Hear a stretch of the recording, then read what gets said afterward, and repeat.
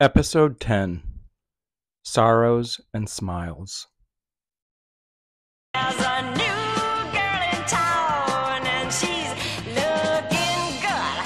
There's a fresh, freckled face in the neighborhood. There's a new girl in town with a brand new style. She was just passing through, but if things work out, she's gonna stay a while.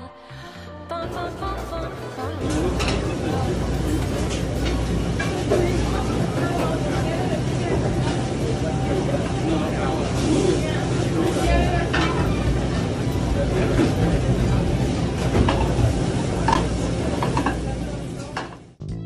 In the years between 1973 to 1975, my mother Janis experienced a whirlwind of drama due to a custody battle with my dad, navigating the challenges of single motherhood, and she had several moves in her waitressing career.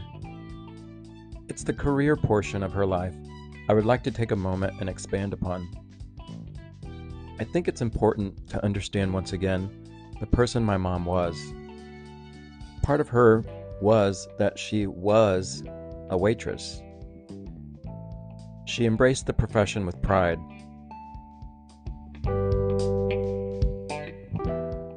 Well, I gotta get to bed. It's 11 o'clock Michigan time, 10 o'clock Indiana time. So I have to get up at 7 Michigan time, be at work by 9:30. So I'll close.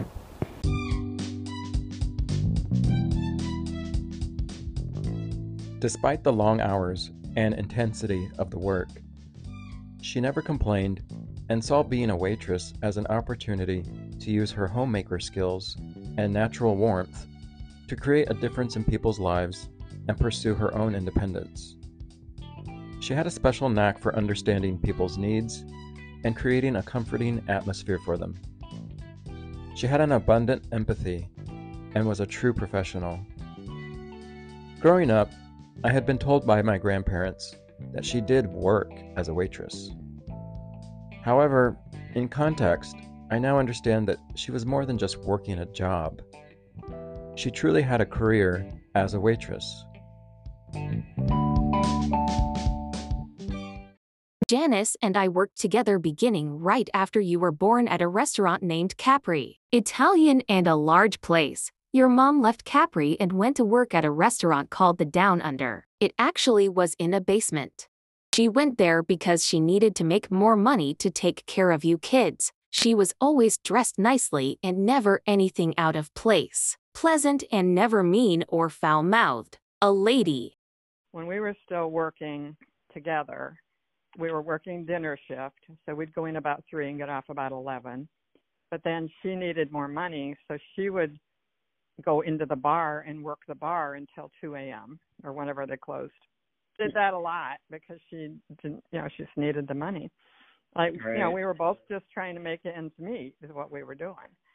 And, Right. Keep our kids fed and babysitters and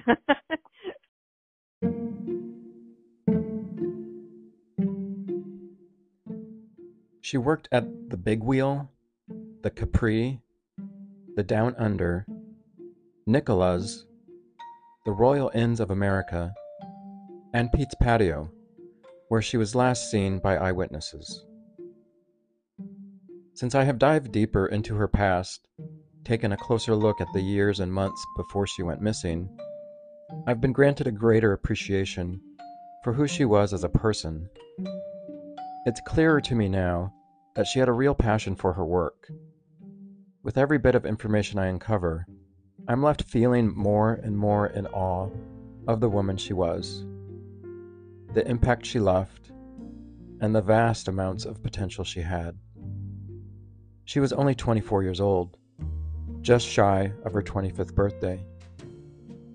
I've heard directly from her friends, who were also her co-workers, that she was a wonderful person and a dedicated worker.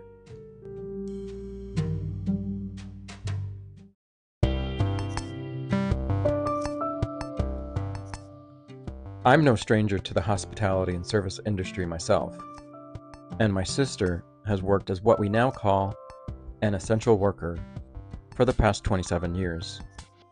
We definitely get it.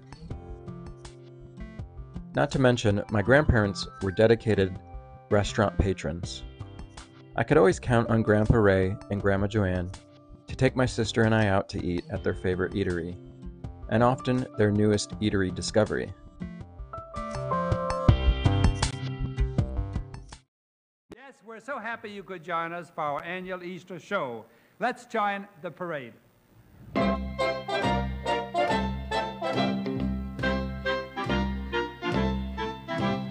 In your Easter bonnet, with all the frills upon it, I'll be the grandest lady in the Easter parade.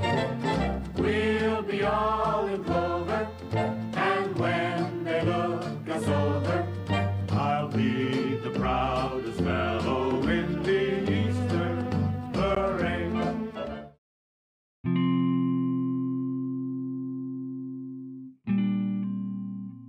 My mom's attention to detail, which I speculated about back in episode 4, has been proven with a 1968 audio tape that I have finally been transferred to USB.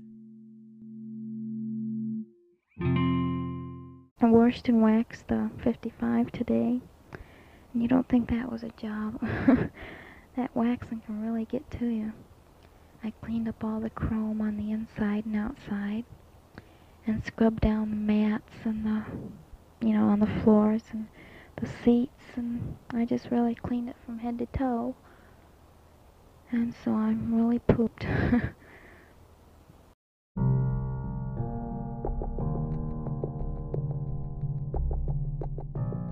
This tidbit of information, heard directly from her, will also come into play as the investigation into her disappearance and murder ramps up.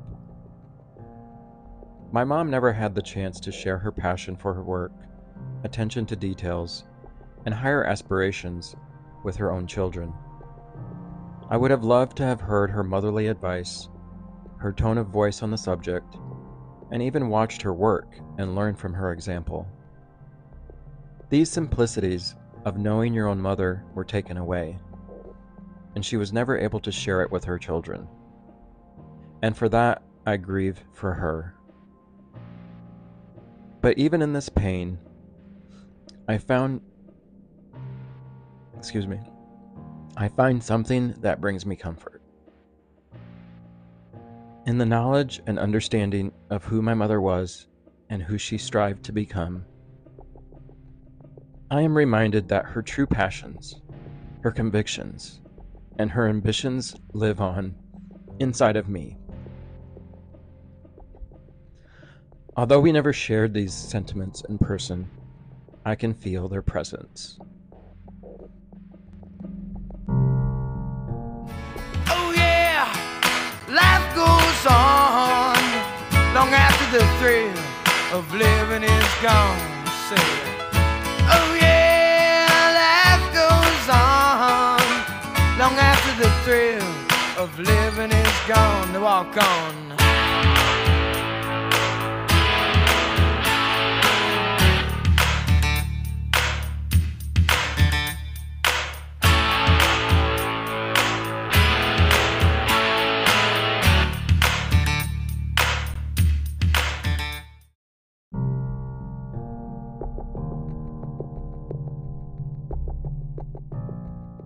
It is true that during these years she dated and eventually moved in with Gerald Libertowski, the man who would become her killer in the midsummer of 1975.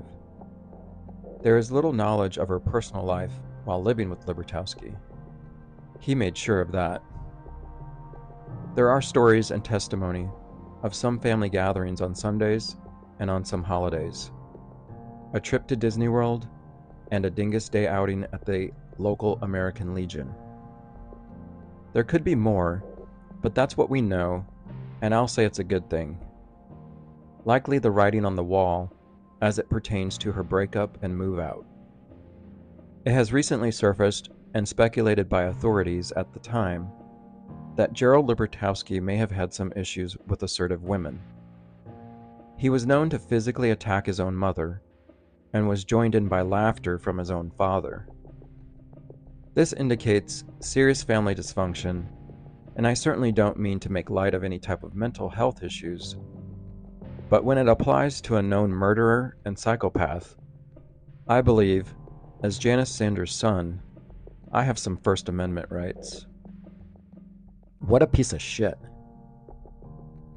It is believed that his relationships with the women that eventually moved into his home became platonic. They were solely there to cook, clean, iron, and sew, console him when he needed to cry and carry on, and to praise him when he needed an ego stroke. When you talk like that, I'm tempted to ring for Nanny and have you put to bed with no supper. His reputation as a local contractor and businessman, his Cadillacs and trucks, his family farm, his large-framed body, and what I've grotesquely learned secondhand from a former girlfriend, his dimples, were all a front. He deceived everyone around him with his disingenuous charms, and he had done so for far too long.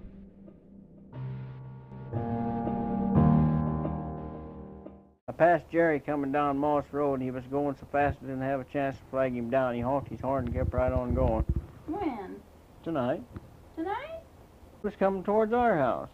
Which way did you turn then? Turned right. I think he went down to his property down on the corner I here. bet you he's building a house on that, 'cause that looks like... Yeah, he might be building a house, Jim. Maybe he's going to get back with his wife, or else he's got another woman on the line. No, he's got Doris back. I won't tell him.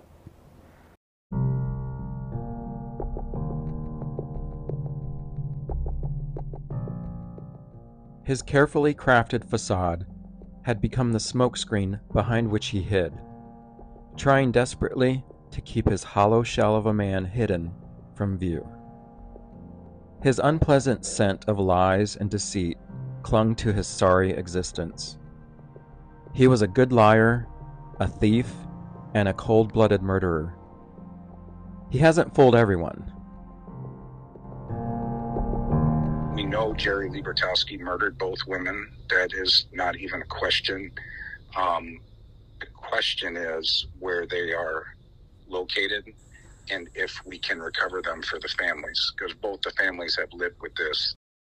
If they got something, execute it. If they don't have something, leave it the fuck alone. I don't know what they think they're going to find from all these random people that weren't even alive when all this took place. But they ain't going to find out nothing, because if they would have heard it from me, and I don't know nothing. To this day, as I speak, there are individuals in the Michiana region who cannot bring themselves to speak the truth.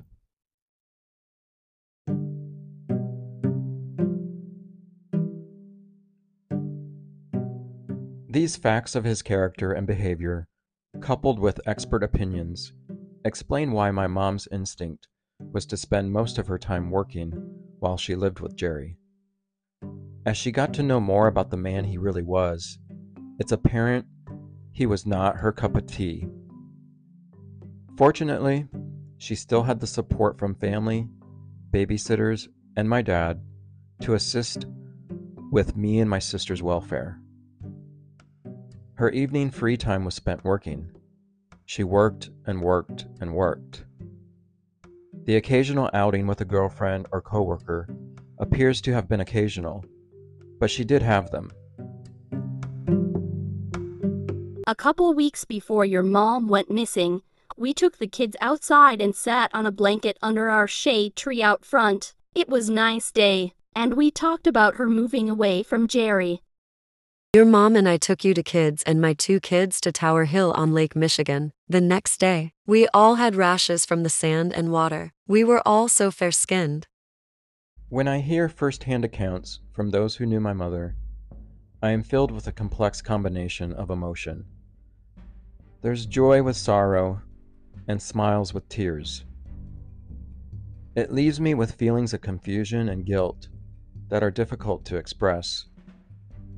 As I listen to the stories of others who knew my mother, it brings comfort yet grief all at the same time. I am often left with a sense of ambiguity. I will never be able to put into proper words the lifelong experience of ambiguous loss.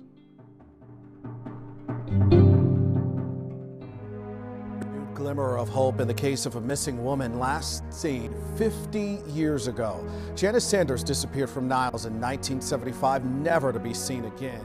As a kid, you're just kind of confused at how this could happen, and how no one saw anything or heard anything or found her. And so as a kid, you sort of, I know I just repress it. As a child, I knew about her killer, and I had grieved for my own loss. As a teenager, my grief turned to anger when I first saw a photo of her killer. As a young adult, my grief turned to action when I attempted to get her killer back into a court of justice. As a middle-aged adult, I first saw a photo of her killer with severe injuries to his face, the same day she was reported missing. I've recently learned that those injuries extended to his upper chest and forearms.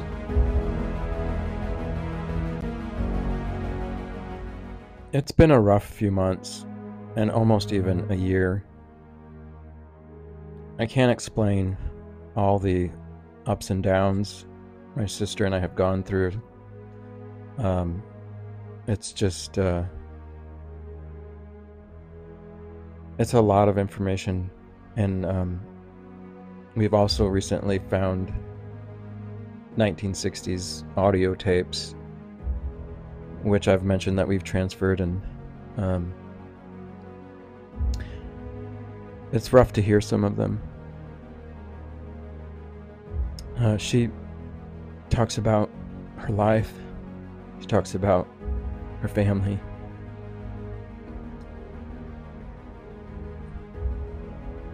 And